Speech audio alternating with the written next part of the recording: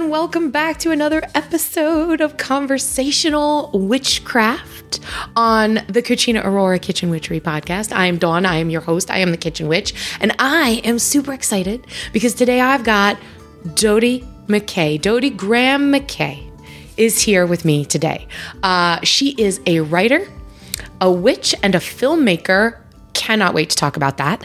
She is inspired to document and share stories that capture the beauty of nature and the visible and invisible realms of magic and witchcraft. Her documentary films include The Winnie Pagans and Starry Nights.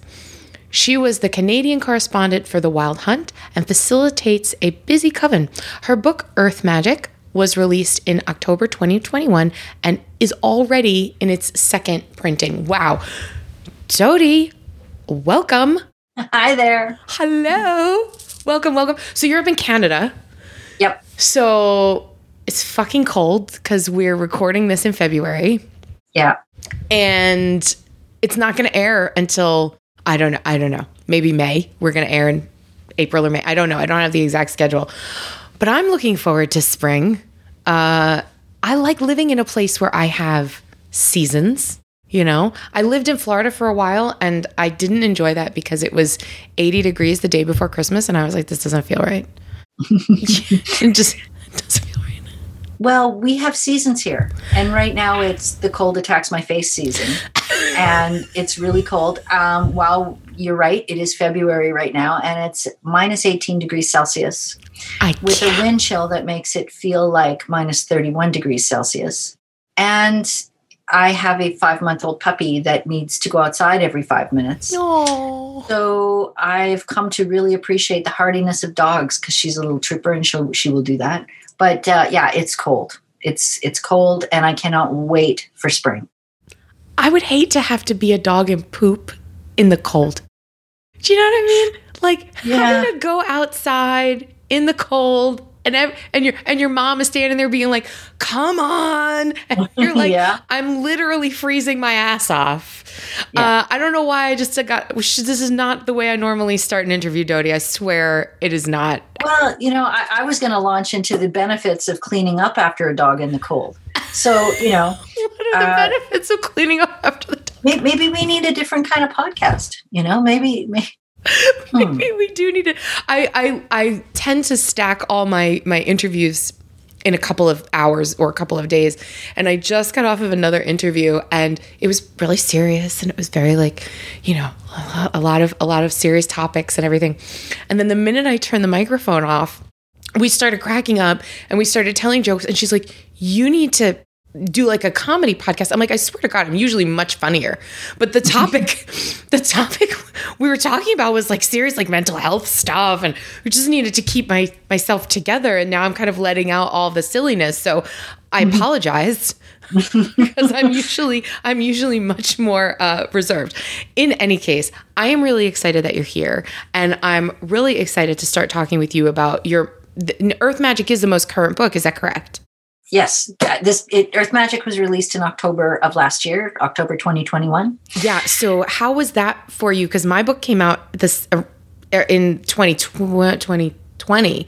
All this mid-COVID book releases. It sucks, right? There's not a lot of glory or glamour being a pagan writer, right? True. And it's not like it will ever pay our bills or get us on the New York Times bestsellers list. So there's little things that I was really looking forward to doing. And I had this big fantasy that the book would come out. And I know a lot of people in Canada and the United States. And I thought, I'll get in my car and I'll go on a road trip and I'll do some workshops, just for fun. And that was like the carrot on the end of the stick. I'm going to go visit folks and talk about Earth Magic. And it's going to be really great. And then pandemic and everything's shut down, right? And right now things are starting to relax a little bit.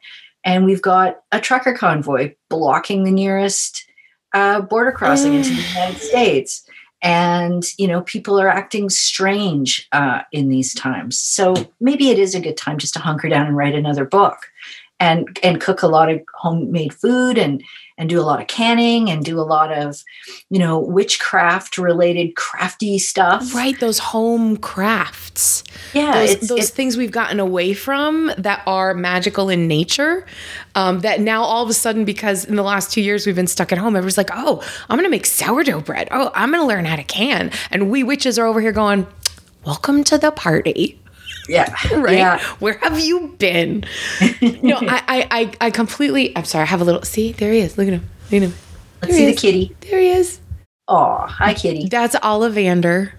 And he's very fancy because he's wearing a tuxedo. It's his little tuxedo spot. He's so. I'm going to argue that's not a tuxedo. I would say that knowing what I know about black cats, when they have this white spot right here, that's called a trouble button. Is this your trouble button? Yeah. Don't press it. Don't press it. Yeah, he's the troublemaker. He wants you to think that he's sweet and kind, but he's definitely trouble. And they're babies. I have 2 of them, and they're babies. They're about 18 months old, and they're 18 pounds each, so they're ginormous. So earth magic. Let's get back to this. So you are a writer. You are in film. Mm-hmm. I want to know how you came from a film background into a writing background, or did the writing start first? Both things were accidents. I actually came out of my first love for work was working in music stores. If you've ever read the book High Fidelity or seen the John Cusack film High Fidelity, all the scenes in the film or the book that are in the record store with all the weird guys that work there and the strange, like, name your top 10 favorite songs about gumdrops or whatever. That was my life for 18 years. And I loved it. Being that kind of nerd and, just collecting vinyl and going to concerts 6 or 7 nights a week and participating in the music community was such a wonderful dream for a long time. And then big life change happened. A whole bunch of stuff kind of all happened at once. And Napster came along, and the whole community that was around supporting musicians and the music industry and music stores. We used to have like big chain music stores and lots of independent music stores, lots of secondhand music stores. Yes. It all started to crumble because music became no longer valuable as an art form. It was just something that you stole basically off the internet. And some artists managed to keep it going and find inventive and innovative new ways to share and make music. But for a lot of us I used to call us the support staff, right? That created communities in music stores and attending concerts and whatnot. We all a lot of us got kind of lost along the way. I mean, those communities do still exist in a different way, but not like our heyday.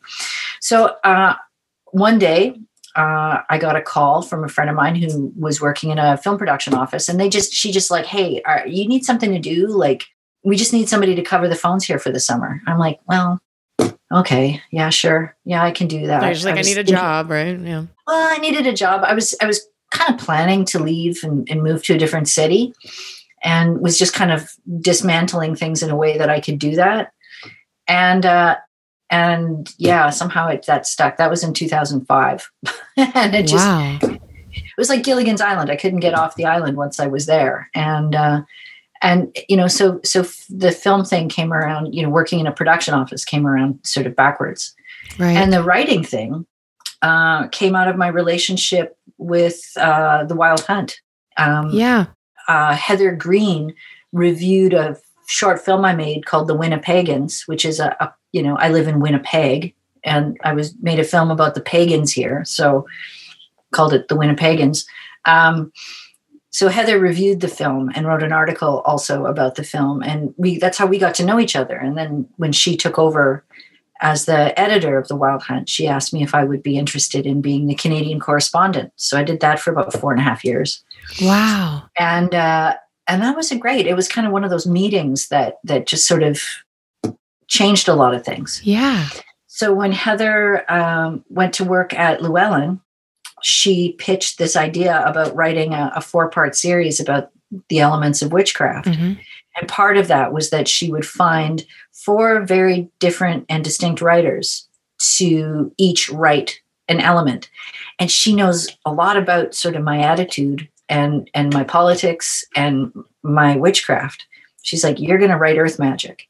And when she first emailed me about it, I thought she was like joking, right? But she wasn't. And it hit me when I was driving home from work that afternoon, sort of replaying the day in my head. And I'm like, wait a minute, Heather asked me if I'd write a book. And I thought she was pulled over, right? Pulled out my phone, quickly, messaged her back saying, no, wait a minute, it just sunk in. Yes, I'll do this. Right. And because you don't believe it's so like surreal. You're like, yeah, of course I'll write a book. Yeah, no problem. And then you're like, wait a minute, you were serious? Yeah. No, I because people always say, hey man, let's start a band together. Or, let's go travel the world together. People say stuff like that, but no, she meant it. So, I had such a great time writing the book because a lot of what's in this book are things that I do and things that I care about and things that I wanted more people to think about. Yeah. And I got an opportunity to put that all in a book. The worst part of it was all the stuff that is still sitting, waiting to be published somewhere that just couldn't fit into this book. Right. Like if you read the Elements of Witchcraft series, each book follows sort of the same template, sure, for consistency's sake. So there was a whole bunch of stuff that I wanted that I wrote, that I wanted, or that I have notes on, or that is like sketched out, that I really wanted to put in a book about Earth Magic. But, I'm hoping that can happen in the not too distant future. I'm sure, because it's like the depth of knowledge, is Earth Magic going deeper, it's 101 and then 102, but I'm really interested in the journey, right? So I'm going to go back a little bit further. And you loved working in music. I'm a big music nerd. I have a musical theater background, which I know for somebody who's into like rock music and pop music and metal music and cool music, as my husband is, he's like, theater music. But let's go, where did that come from? Where did the love of the music come from? And was there any, are you a musician? Do you play music? You're not. You're just one of these people that really absorbs. I am musically hopeless. Like it's the biggest pain of my life. I just everybody's doing like pandemic decluttering. I finally just sold my acoustic guitar like 4 months ago. Like I got it for my 16th birthday. It just never stuck. I just don't have that thing, but I just always remember being around music. My mom takes credit for it because she read in some baby book when I was an infant that if you left a radio on in the baby's next to a baby's crib, it would keep them calm. And makes sense. And I didn't grow out of that until I was in my 20s. Like I had to have music playing in order to go to sleep. And to this day, I can sing along with just about anything on nostalgia radio, right? Because it's like ingrained in you since birth. Yeah. Right? Yeah. I love that so much. But there's a magical connection between music lovers and magic. And that's why I bring it up. So many people that I've interviewed on this show have said, when I've asked them about early influences in their magical workings or looking back into, their childhoods and their adolescence as to moments where they felt that first connection with a higher being or a higher spirit or connection to spirit in some way. So many people have related that back to music, whether it was listening, playing, performing. So I'm wondering if there is anything about your experiences early on with music, because music is just vibration, right? That you can go looking at it, pinpoint and go, yeah, I remember feeling this connection, or there's a specific band or a specific singer that really made you go, oh, I get this. Like, did you listen to Hendrix for the first time and be like completely transcended and like, this is completely different thing, you know? That's a really, really hard question, actually, because I'm looking around my office and you can't see this, but across the room from me is I've got a wall of LPs, and it's like, would one of those be more transcendent in that sense than another? And I can't connect music necessarily to magic in that sense. Interesting. I will say though that there are, one of my favorite recording artists of all time is Roy Harper, and there are times when I just can't believe the beauty in his songs. I just can't even imagine how a mere human pulled that off. But I will say though that sort of gateway drug to magic came very, very early in the form of books. Really? Absolutely. Wow. Tell me about that. Well, books were, I spent a lot of time with my maternal grandmother when I was a small child. And to her, books were a real status symbol. If you had a good library, if you had an attractive bookshelf, it really said something about you as a person. And she was really invested in that. And, my grandparents were not wealthy people. Like my granddad was like in the Air Force, and, my mom and her siblings grew up as Air Force brats. Yeah. And so they moved around a lot. So for my grandmother to be hauling around books was just like insane. Right. Yeah. And all of her books came from Book of the Month clubs. So she get those like the Reader's Digest Book of the Month kind of. Yeah.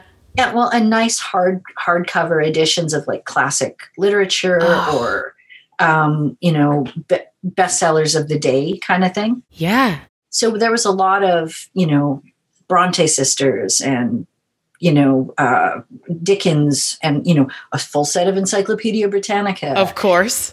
And fairy tales. Oh. Beautiful hardback editions of all the Grimm's fairy tales, that kind of thing. Wow. So those were really, really important. And I love them because the more original editions of fairy tales weren't Disneyfied yet, right? Like they were a little darker. Harsh. Yes. Yeah.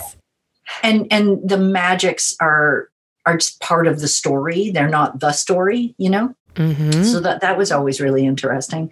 And having encyclopedias to read about and looking at the pictures in a big old encyclopedia of like, people in different cultures or things that are in museums and artifacts from the past, archaeology type things. Yeah. Wow.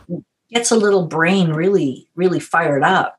Right, and in just a different way than we see that with children now. Because everything is on the screen now, and what they're looking at, although it might be like educational or inspirational, it's not the same as the tactileness of opening that book and seeing the glossy picture and what is this a picture of? Let me read, like that whole experience. So different. Well, and as a kid, I'm talking like 6, 7, 8. If something was if you're looking at an old book and you're going through all the black and white pages of text with small black and white photographs, and then you get to a glossy full color plate. Yes. Like that thing in that picture must be super important. Yes. If it merited being featured in such a way. Yes. So that's the thing you want to read about, right? Yes. So 100%. And then the smell of a book, right? Like the smell of an old book. There's nothing like that. The tactile nature of the pages and the excitement of glossy images. I mean, it's so provocative for a kid to get hooked on that kind of thing. And engaging so many different parts of the brain, right? Like I am a tactile learner. I am not a great reader, right? So I was never that kid that could read something and regurgitate it back to you. I needed to listen to it.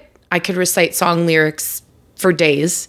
I needed to watch it if it had a story and it was engaging. So film, TV, for me were like things that I remember. I don't remember things I learned in books, but I remember the feeling of, as you're saying, holding that book, seeing the photographs.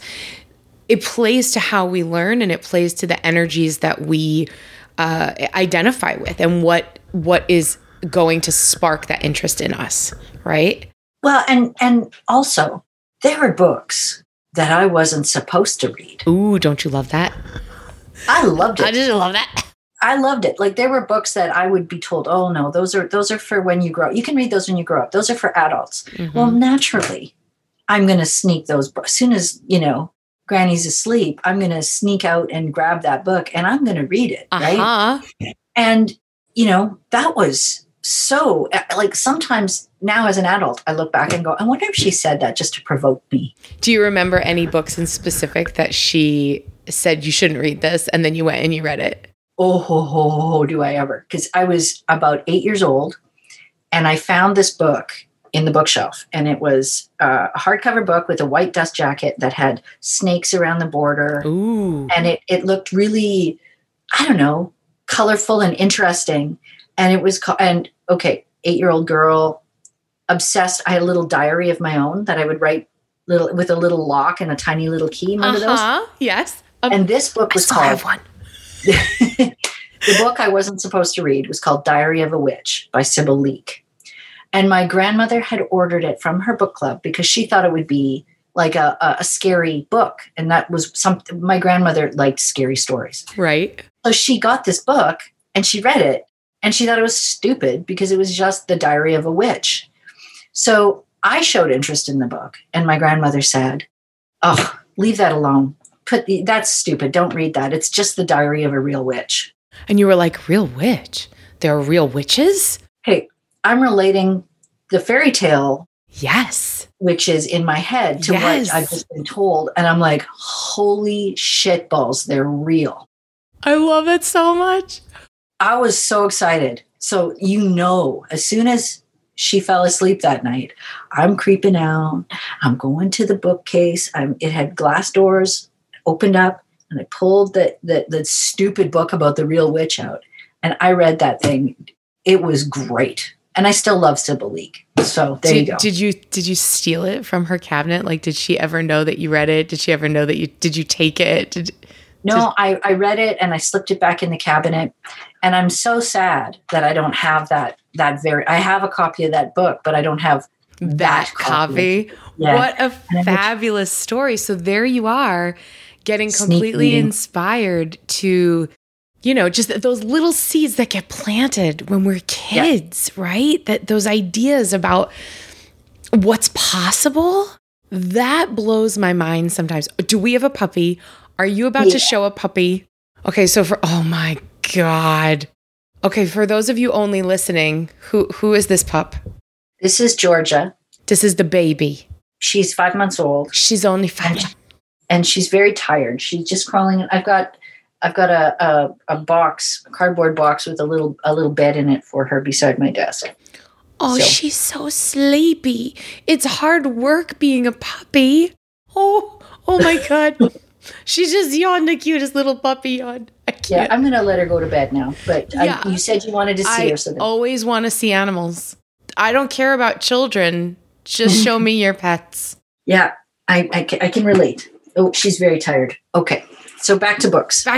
Yeah, no, it's amazing. So like I said, I wasn't a really great reader, right? As a kid, I had learning disability and stuff like that. So my father was very scholastic and he read, my father was reading 4 books at a time at any given time. He'd have one in every pocket of every coat, one in every vehicle, and one in every bathroom.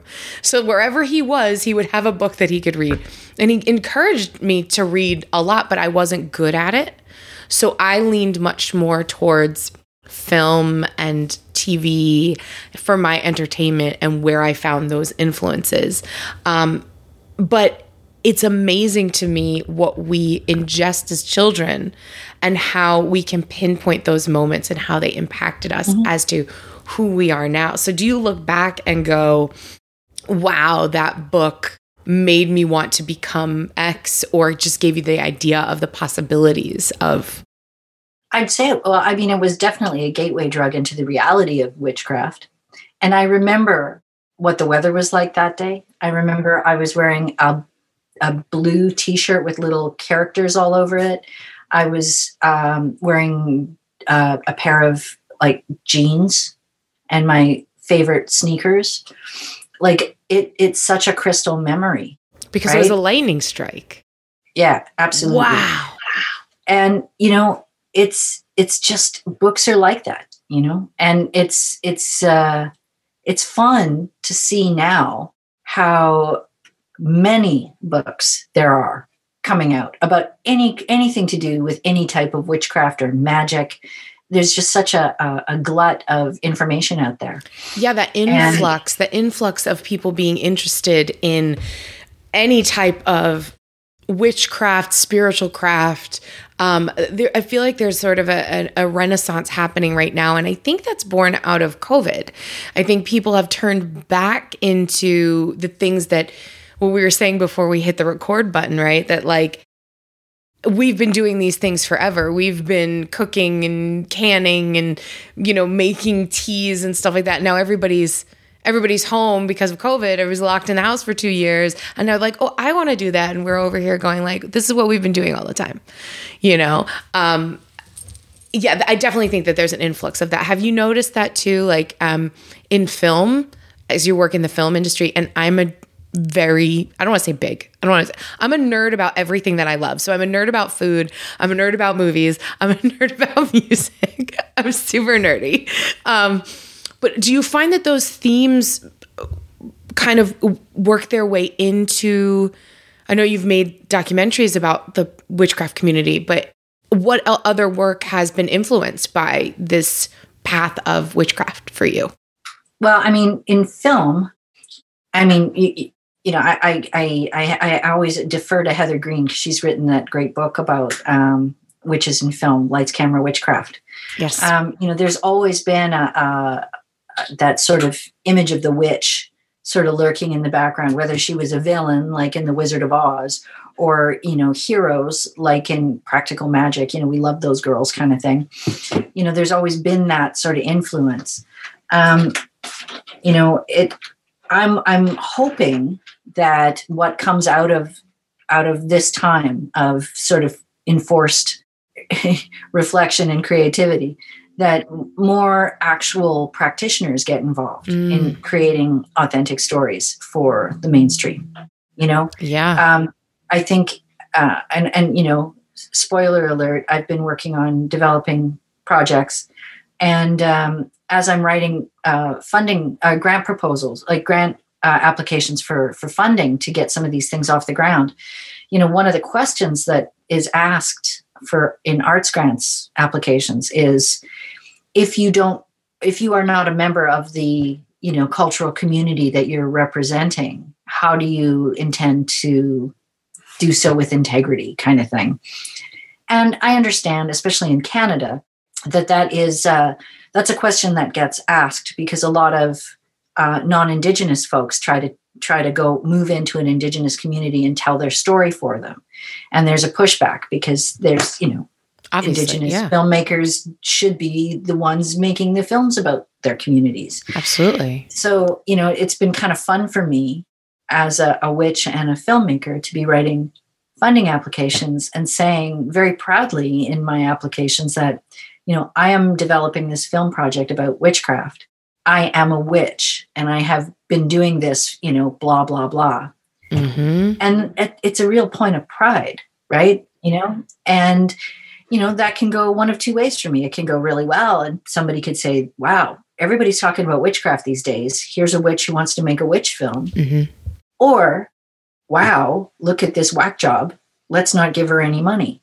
Right. So it can go either way. Yeah. But I'm just loving the fact that we're at a stage of our evolution as a society that I have the opportunity to at least do that. Yeah. And we'll see how far we'll see what happens. But yeah. I mean, that's my rant about that. No, I love it because we are kind of at that turning point where we're seeing that influx in our community, in the witchcraft community, in the pagan community, and then you have influences that are maybe not great, where young people are coming in to the community and they're trying to learn and they're maybe not learning from the best sources. And, you're like, oh, please don't watch TikTok videos. Like, go to a local shop and talk to the shop owners and get book recommendations and stuff like that.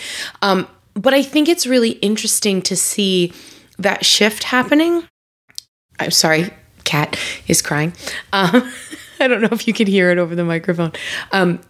I think it's really interesting to be seeing that influx and how these crafts of witchcraft, meaning the cooking, the canning, the gardening, making things at home, has really taken a front seat to other forms of spiritual practices where people are getting really, really hands-on. And I'm bringing this up because I know that you love to cook and you love food, and you were just confiding in me that you wrote like 3 pages about different kinds of salt.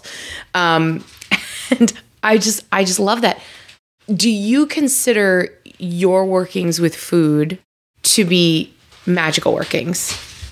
Well, this is where I could get a kickoff on a hella rant, because I think there's a difference between throwing together some dinner and kitchen witchery, right? I see these memes go by on social media sometimes that it's like, a person standing there with like a plate of food going, "Oh, wow, I'm a witch. I made dinner for my family." I'm like, really?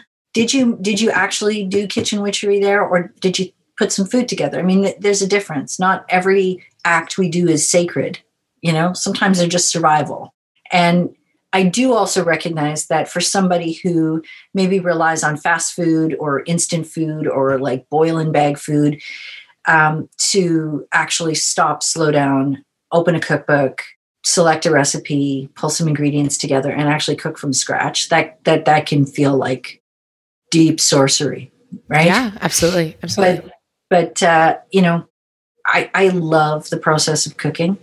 And, I love, there's, little mindful things that you can do along the way, intentional things that you can do along the way to, infuse what you're preparing with magic. Right.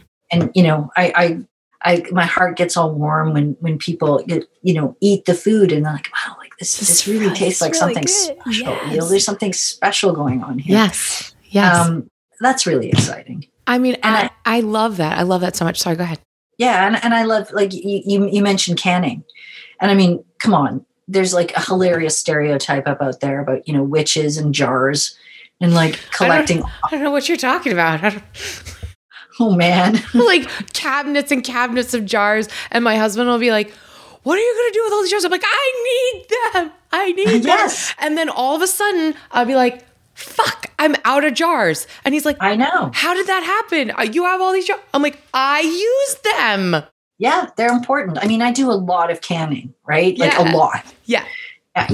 When harvest season starts to roll in, I'm like a groupie for this market farmer that I go to every week, and I collect stuff from this market farmer. It's ridiculous. Like, when they post on Instagram or whatever, I'm like heart, everything they post. Mm-hmm. But I picked up 200 pounds of tomatoes last summer. Yeah. And they're saying to me, nobody does this anymore. What is wrong with you? Like, I could name 5 people that do that. At least. Okay. They're hanging out with the wrong people. Yeah. But it's just not as popular as it once was to do these things. Well, that's because we don't need it. Because food has become convenient. And I identify as a kitchen witch, and I also enjoy convenience food. I'll be very, very, very honest. We all do takeout. We all do box macaroni and cheese. I would like to challenge the idea of not everything is sacred, like you said, because in my mind, for me, my practice, if I'm doing something with intention, even if it is macaroni and cheese from a box, I consider that to be part of my spiritual practice, because it's about the intentionality of it. It's about the energy that I'm putting into it. But it's not something, it is, let me rephrase, it is something that can be done all the time, that every meal could have that sort of energy and sacredness to it, but it's not something that you have to do all the time. And I think oftentimes people will say, well, I don't have the energy to do that all the time. And like, you don't have to. That's the beauty of kitchen witchery, is that it is there for you 3 times a day. When you stop and eat or prepare food or whatever it is available to you if you so choose to put your magic into it at that time. But it does not need to be, but it can be if you want it to be. Would you agree? I totally agree. And we're also allowed to phone it in. Thank you. we're allowed to phone it in sometimes, you know? Right. You need to phone it in. I just said to my husband right before we popped on here, right? He had to work overnight last night. There was no sleeping happening. Back to the office kind of situation, exhausted. And I just looked at him like, babe, can we please have macaroni and cheese for dinner? Like, can I have your permission to phone it in tonight and make macaroni and cheese from a box? That's all. I want leftover chili and I want to put that in my mac and cheese and that's all I want to do. Yeah, great. But chili is also prosperity food, right? When I made the chili the first go round, I packed it full of prosperity intention and love intention because of the tomatoes and all of that. So even if tonight I'm just going to throw it on top of some boxed mac and cheese, it still holds all of that energetic property and all of that infusion of vibration and visualization that I did in the first point. So again, there's an easy way to infuse your life with magic through food, right? Mm-hmm. Yeah. So fun. But you're also allowed to take a day off, you know? Yeah. Is that why you can? Like, do you can and jar so that you can put all that intention in? Like you do like all your jarred tomatoes in a weekend full of love, packing full of visualization, packing full of intention. And then you can go to the cupboard in the middle of February and be like, look, this is packed with love. Let me just pour it on some macaroni. And that's, I'm done. About it. That sounds completely accurate. Yeah. Right? I mean, that's the beauty of it, right? It's all that ahead of time, and it's all about that visualization. When was the first time you started canning? When did you realize that there was magic in that? Oh, geez. When would I have started canning? That's a really hard question, too. I'm trying to remember the first thing I canned. I think it was an obsession with pickles. I love pickles. You know, and store-bought pickles just kind of suck, you know? Yes. Like they're never garlicky enough. They're never zippy enough. They're never crunchy enough. Never crunchy enough. Never. And that's what I wanted, right? So I just up and decided I was going to make some pickles.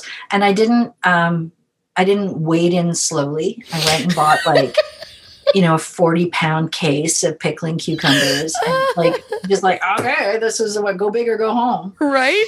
And a lot, I'm not much of I'm much more of a salty kind of person. I'm not a sweet person. Me too. Yeah. And, so when my husband and I got together and his sons came as part of the package, what do you feed teenage boys? Well, I know you feed them a lot of stuff, but everything. You feed them everything that's in the refrigerator, I hear. Yeah.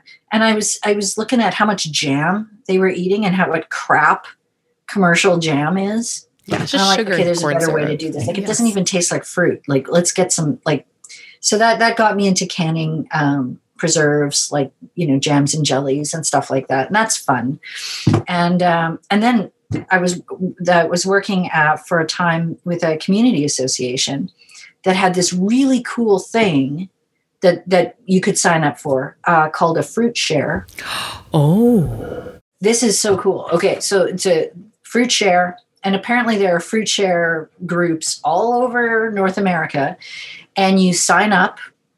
And when urban fruit trees, a lot of people have an apple tree or a plum tree or whatever grows in your region that they don't care about, maybe in their backyard or whatever.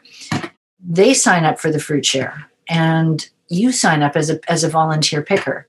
And then as things come into season and need to be harvested, fruit share pickers get a call. You go, you clean up the yard, you pick all the fruit.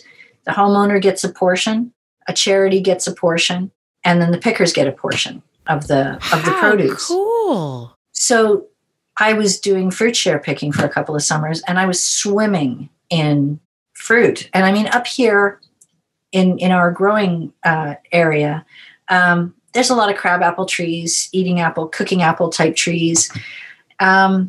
Not so much with the soft fruit in this region, but holy rhubarb and grapes, like crazy. So we were up to our waists. There was one summer in particular, just like oceans of apple butter, just like rolling everywhere. Wow! So it was a nice way to connect with the land and come to really understand and recognize what orchard crops we could access in our climate, and when they came into season and when we could harvest them, and what the different varieties of, for example, apples were available to us. And it was free. Right. And if we didn't do something about cleaning up this fruit, it would fall to the ground. Wasps were a real problem because they're attracted to the rotting apples. There's only so much, the birds and the squirrels can do.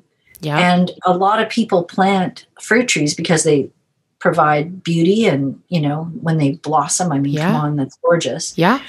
But not everybody really wants all that fruit. So, a fruit share network is a really valuable thing. So that really inspired me a lot too. Wow. I love that so much. And I love one point that you just made about being able to be in the growing season and connecting with the plants and connecting with the Mother Earth and connecting with the season, which is a huge part of my practice of Kitchen Witchery and ties right back into your practice and your book of earth magic. So we're going to take like a 2-second break and we're going to hear from our sponsors, and then we're going to come back and we're going to talk all about earth magic, your book, and how you practice earth magic on a regular basis. So stay with us. We'll be right back with the amazing Dodie McKay.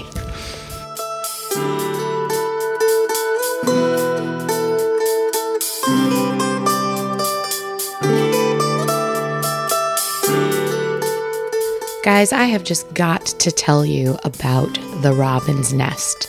If you're unfamiliar with the Robin's Nest, let me tell you a little bit about one of my favorite shops. This is a full-service premier metaphysical shop here in New England. They offer everything from gifts to custom-made crafted potions and wares, magical and ritual items, divination materials, candles, crystals, spiritually designed clothing, ritual wear, books, incense, tarot, oracle decks, and most of all, more importantly, they offer friendship, creativity, and community. This shop is owned by one of my favorite people in the world, Robbie Packard, and she is a high priestess. She is helping foster a thriving pagan community with kindness and compassion. She's just the most amazing person, and her shop and everything in it reflects her love of community and craft. You will not find a more welcoming space to learn, to grow in your spiritual practice. Everything the Robin's Nest does is within intention of love and bringing community together. Although the shop is located in Bellingham, Massachusetts, you can find them online at therobinsnestma.com. That's therobinsnestma.com.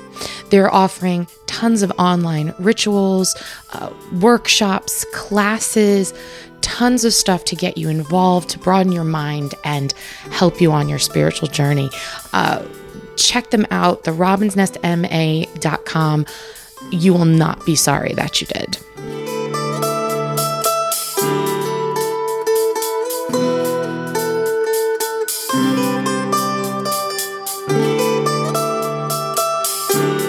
Okay, guys, we're always talking about different kinds of readings and divination on this program, but I want to tell you guys a little bit about Sam Balea.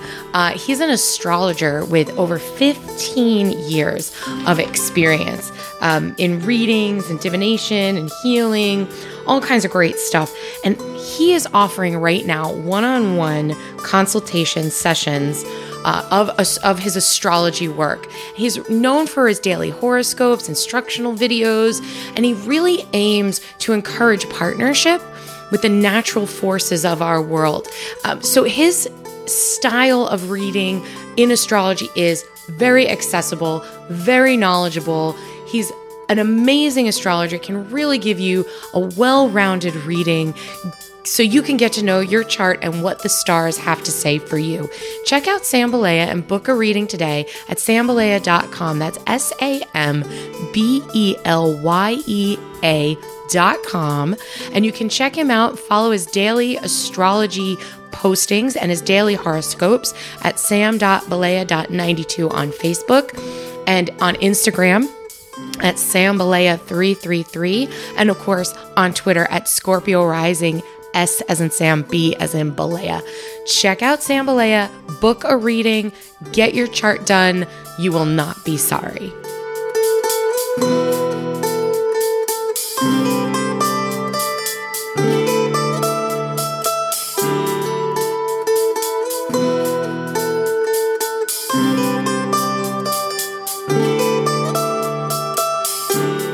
We are back on Conversational Witchcraft with the incredible Dodie McKay. And just before the break, we were talking about canning and fruit trees and staying connected to Mother Earth through these foods, which, as I said, is a really, really, really big part of my practice of kitchen witchery, is the seasonal eating. And luckily enough, we both live in a place where we have seasons, and we have that growing season and the cold season and so on.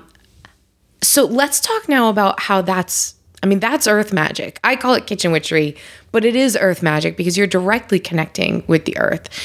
What other practices do you do on a regular basis that you would consider earth magic, or that we might find in your fabulous book?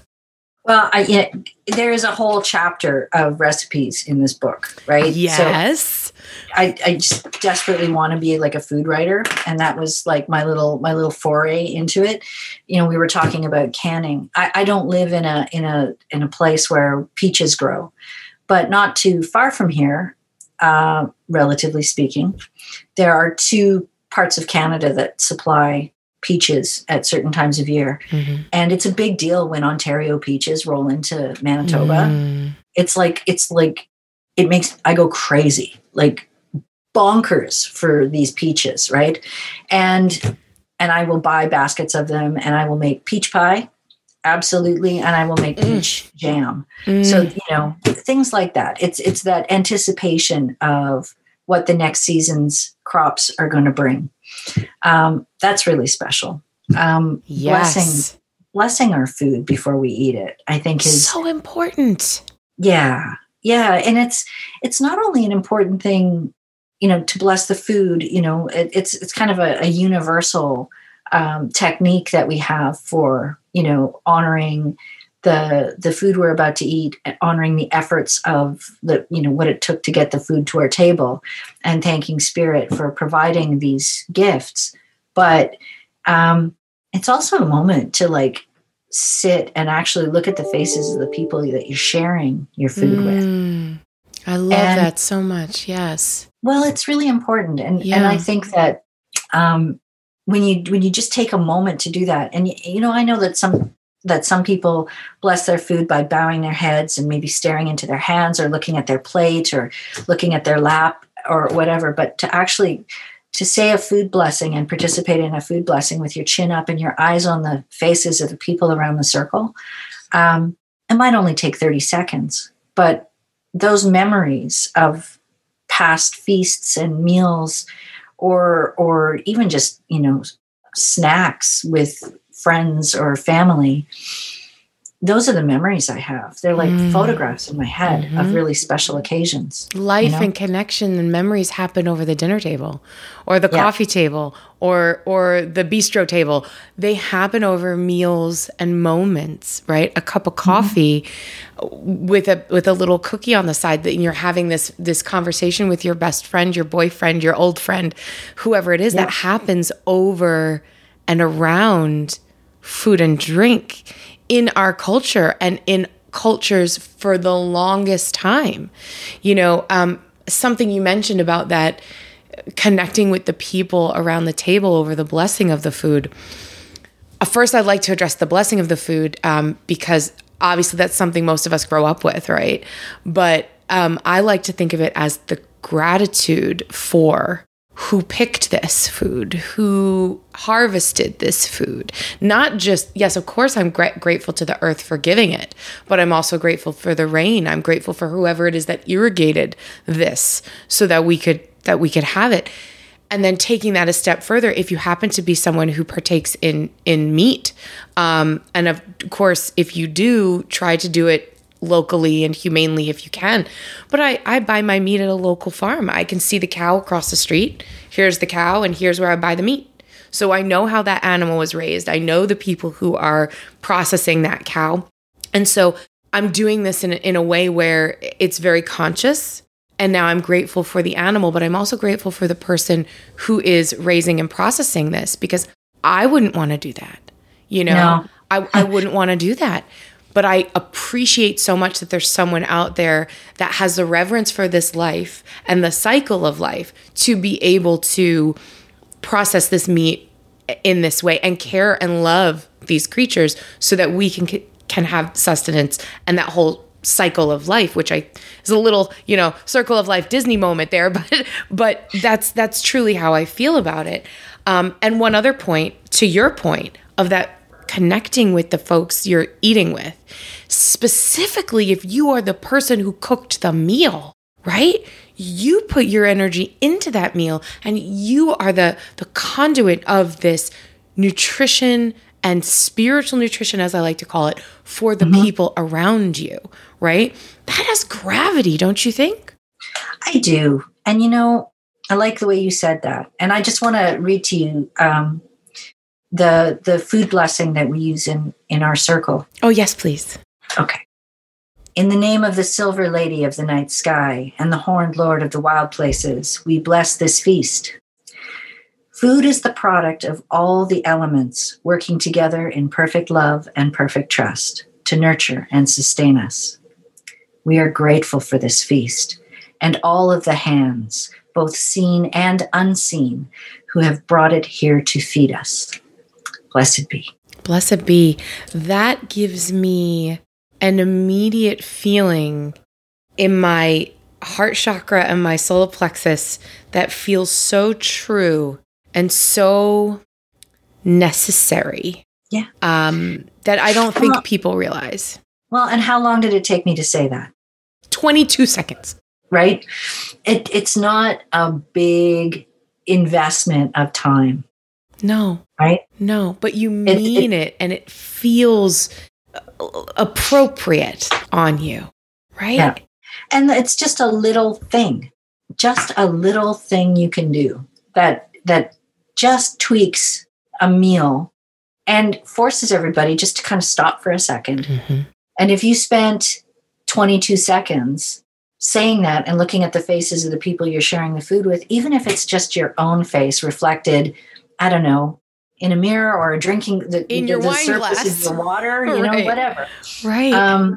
That's something too. That's right? Magic. That's magic. And you by modeling that, chin up, saying something, meaningful and looking at everybody's looking back at you and at each other. And you've created 22 seconds of magic for a group of people, no matter how large or small, over the food you're about to eat. Mm-hmm. And reminding yourself and everyone else that people we don't even know brought this here for us. Right. Right. What are we experiencing now in the world with food shortages? What are we experiencing now in the world with supply chain shortages? When people are sick or unable to show up to do those things, it directly does affect us. When we have mass die-outs of bees that aren't able to pollinate and we don't have fruit and vegetable, everything is linked, everything is affected. So to have such gratitude for the seen and the unseen, to connect back to the cycle of Earth, how it works, and how all sustenance and all life comes from Earth. If you took food off the planet, nothing would exist, right? Yeah. If the Earth stopped giving food and we stopped tending the Earth, nothing would exist, from this microphone to this computer, because there would be no people. So it is so important that we understand those connections, right? And that's magic. And that's the Earth magic. When you were saying earlier how Heather was like, she knows the kind of magic I do, she knows the kind of work I do, and that's why she was like, you're going to write Earth. This is such an example to me as to why, like, you're so connected with Earth and you're so grounded in that practice. This is just how you feel about food. I would love to hear everything else you have to say about everything else, Well, And it was like one of the subchapters in this book. I talk about how to make compost. Oh yeah. Right? How do you tend a compost heap? And it was like, Dodie, do we really need? Yes, we need to talk about garbage. Yeah. Thank you very much. Well, I mean, yeah, we need it. If you want to look at an example of the cycles of death and rebirth and, examine your compost pile. And I know that having a backyard compost pile is a privilege because not all of us have places to build a compost heap, right? But there are ways you can still participate in that, by sorting, if your community has a community recycling program, to actually take the time to separate your compostables from your, other recyclables, taking a little minute, taking up some time to invest in that. And then people argue, well, that takes time, right? Well, maybe that time is your spiritual service. Right. Right. Right. Time is something we have that we can ration according to what matters to us. Right. Time is something we manage. So, if you're looking at how to do devotional work, if you're looking at, a type of sacrifice you need to make for, spiritual purposes, why not use time as that devotional work? Wow. Or as that sacrificial offering, right? Right. Because most people look at the action and they'll say, well, I can't do the action because I don't have the time, right? I can't go volunteer to be a picker for the fruit trees because I don't have the time to be a fruit picker for the fruit trees, but I want to devote time to the earth, right? Well, that's the whole thing right there, is you changing the way you think about it and saying, time is your commodity that you have on offer. Yes. That you can apply according to your priorities, right? Oh, I love that so much.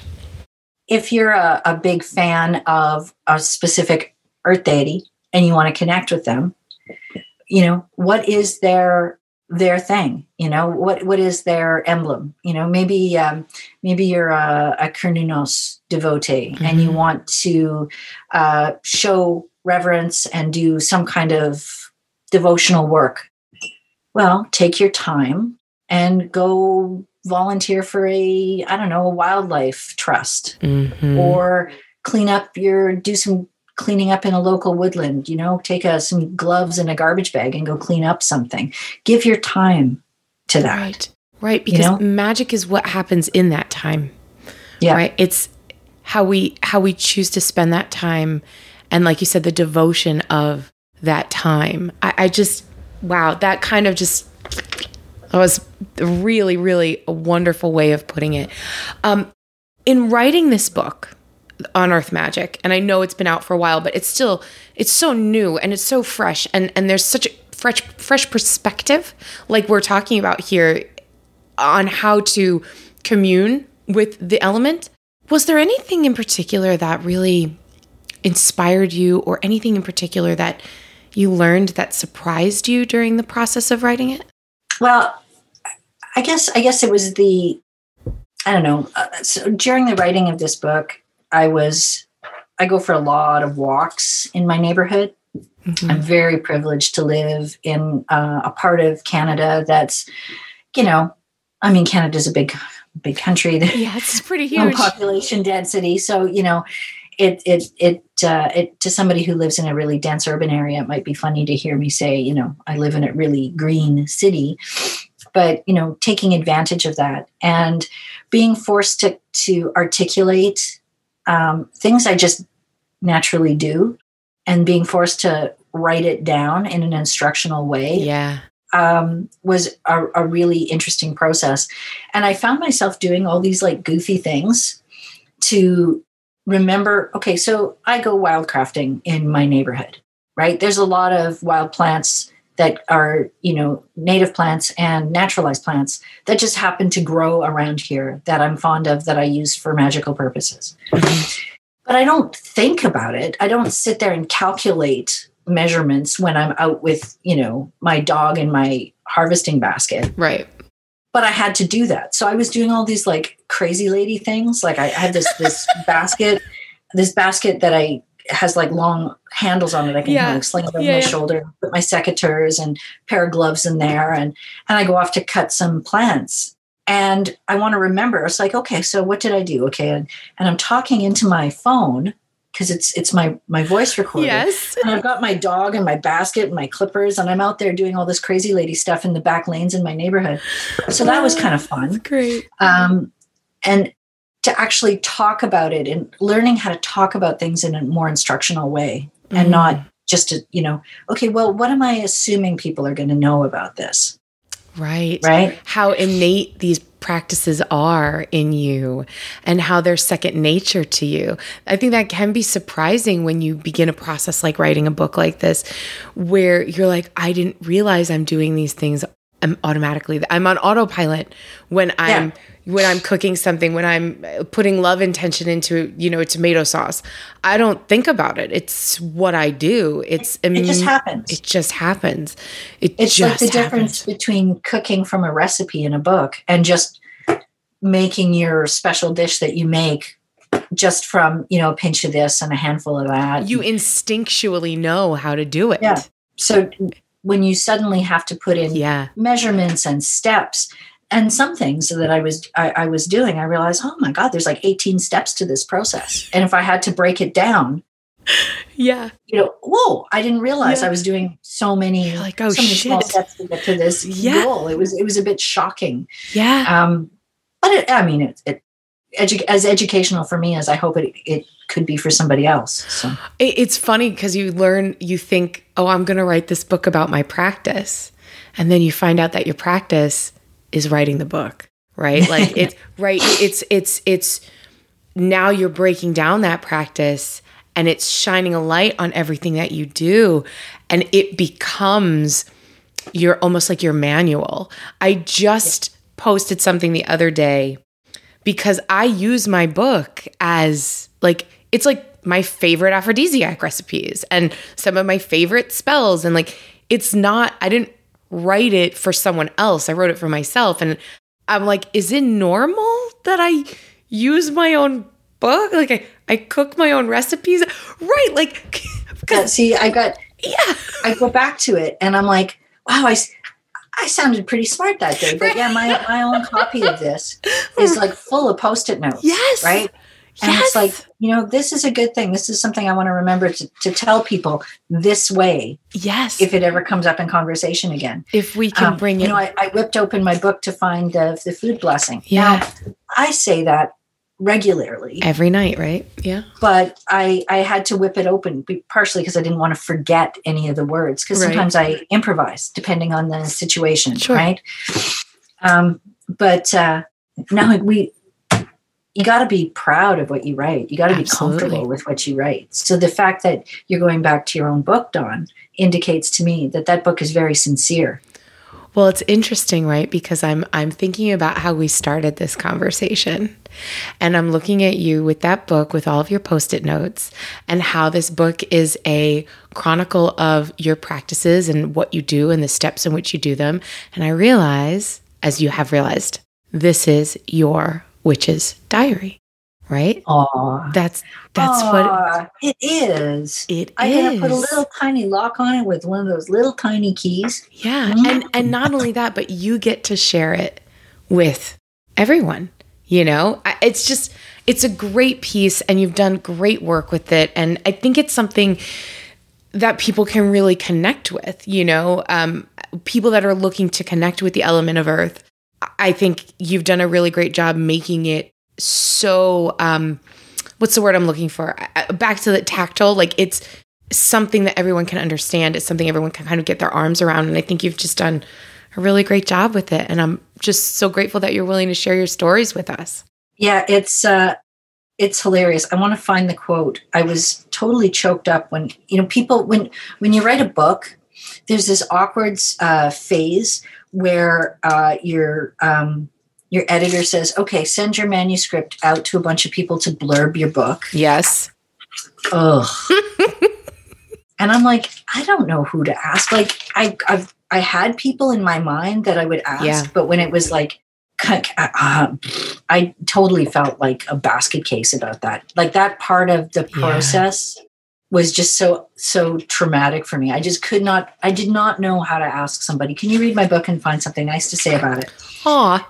But I don't know if you've met Tiffany Lazick. She's written a couple of fabulous books, and The Great Work, and the other one, it's around here somewhere. I'm choking. The Noble Art is the newer one. I have not met her. No.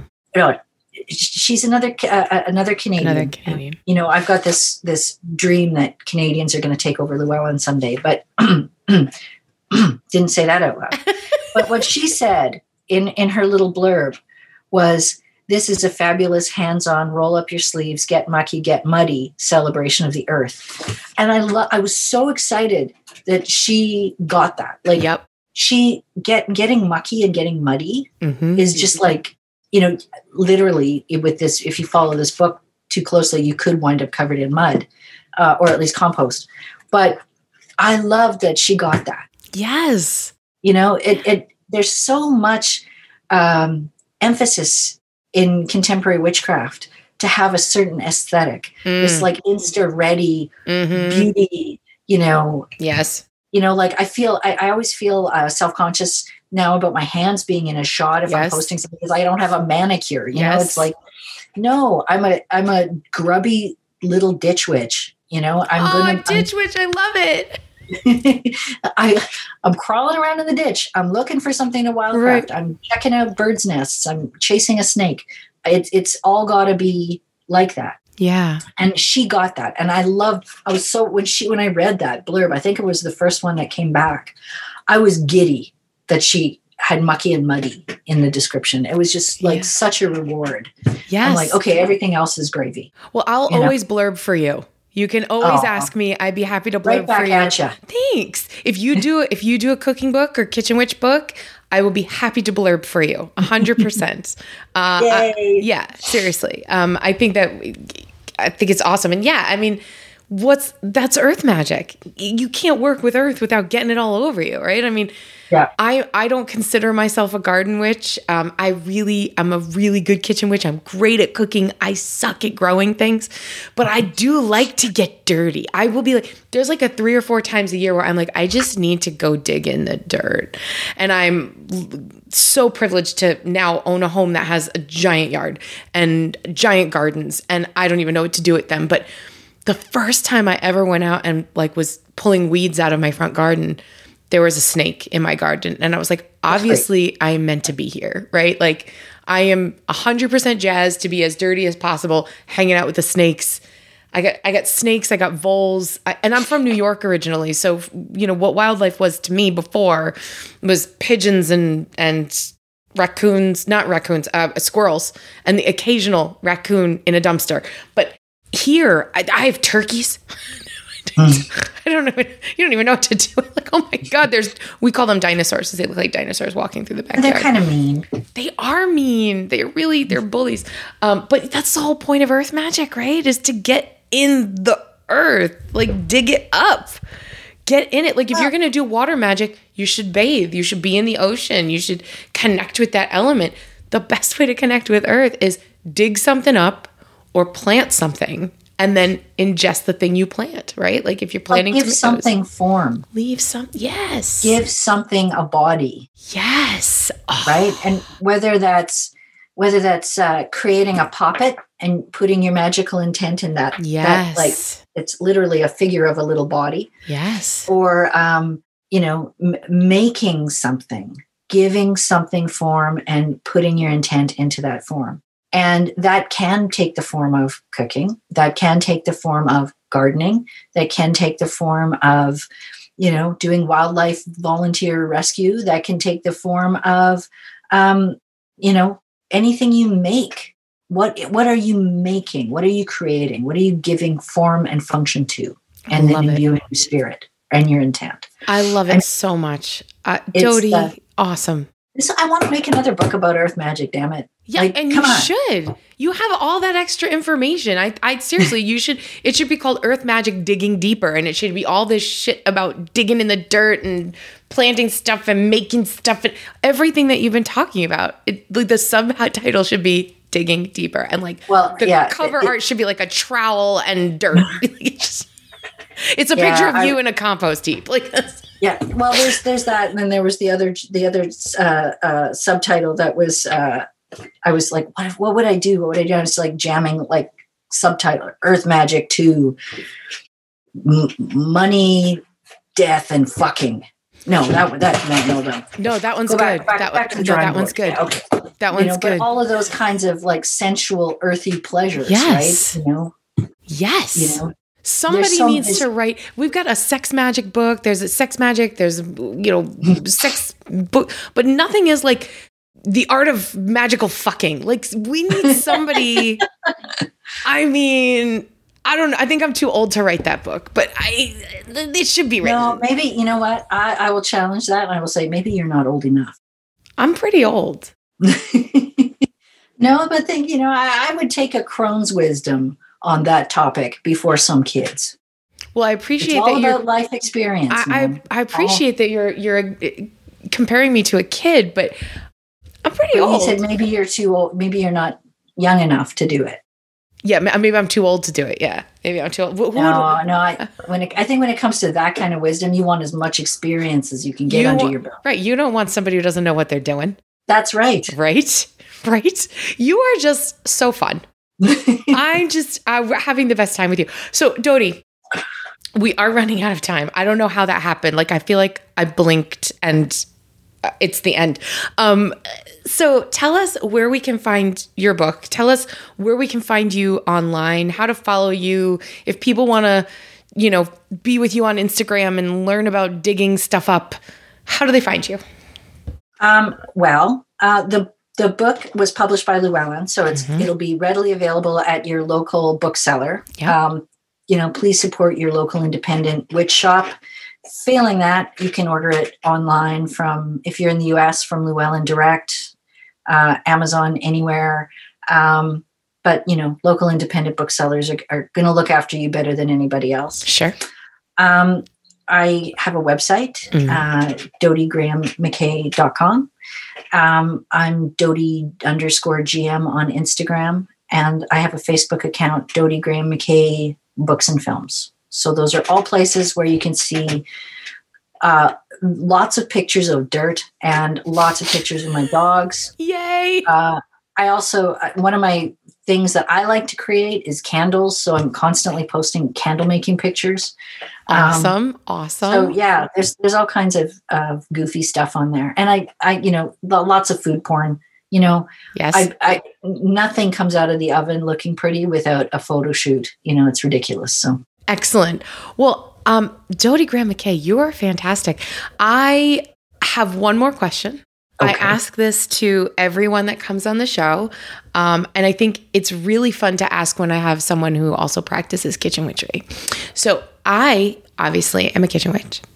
And my main form of magical practice and spiritual practice is food and cooking. And if you could have me cook one magical meal for you, what would it be and why? And that's tough because you're a great cook. So you don't really need me to cook anything for you.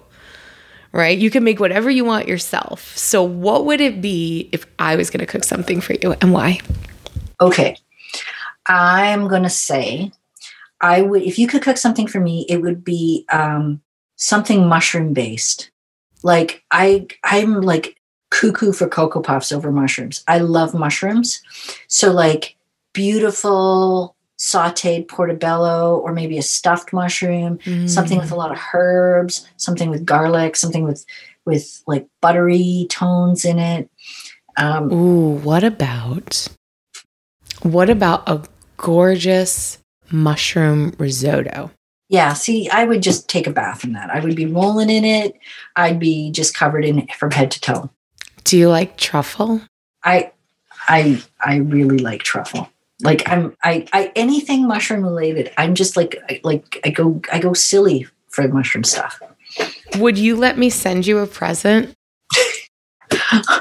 Would that be weird? So I have a limited edition olive oil that we only make at the holidays.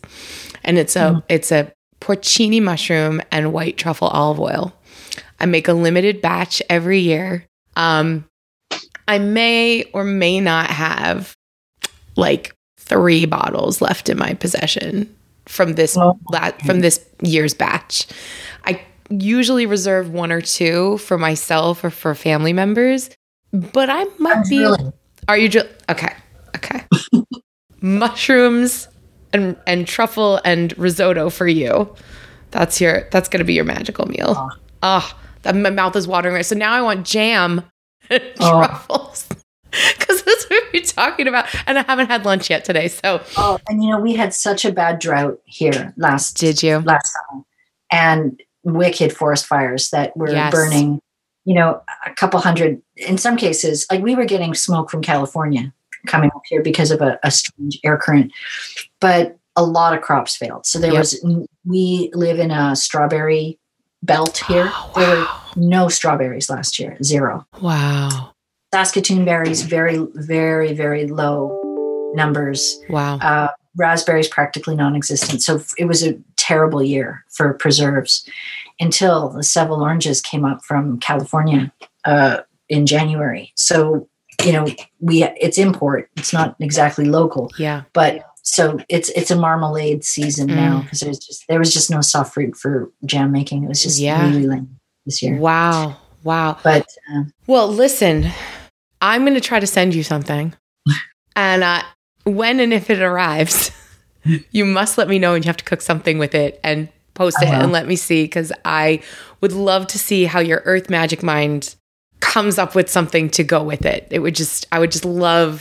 I love to see what people create with my stuff. Like if I'm like, here's a little inspiration, now go do your thing. I loved it because often people like blow my minds. Well, you know what a lovely thing to do with truffle oil is? Everything. And there's a fancy olive oil store here that sells 2 white truffle and black truffle oils. I buy little bottles of it, whatever. Scrambled eggs. Yes.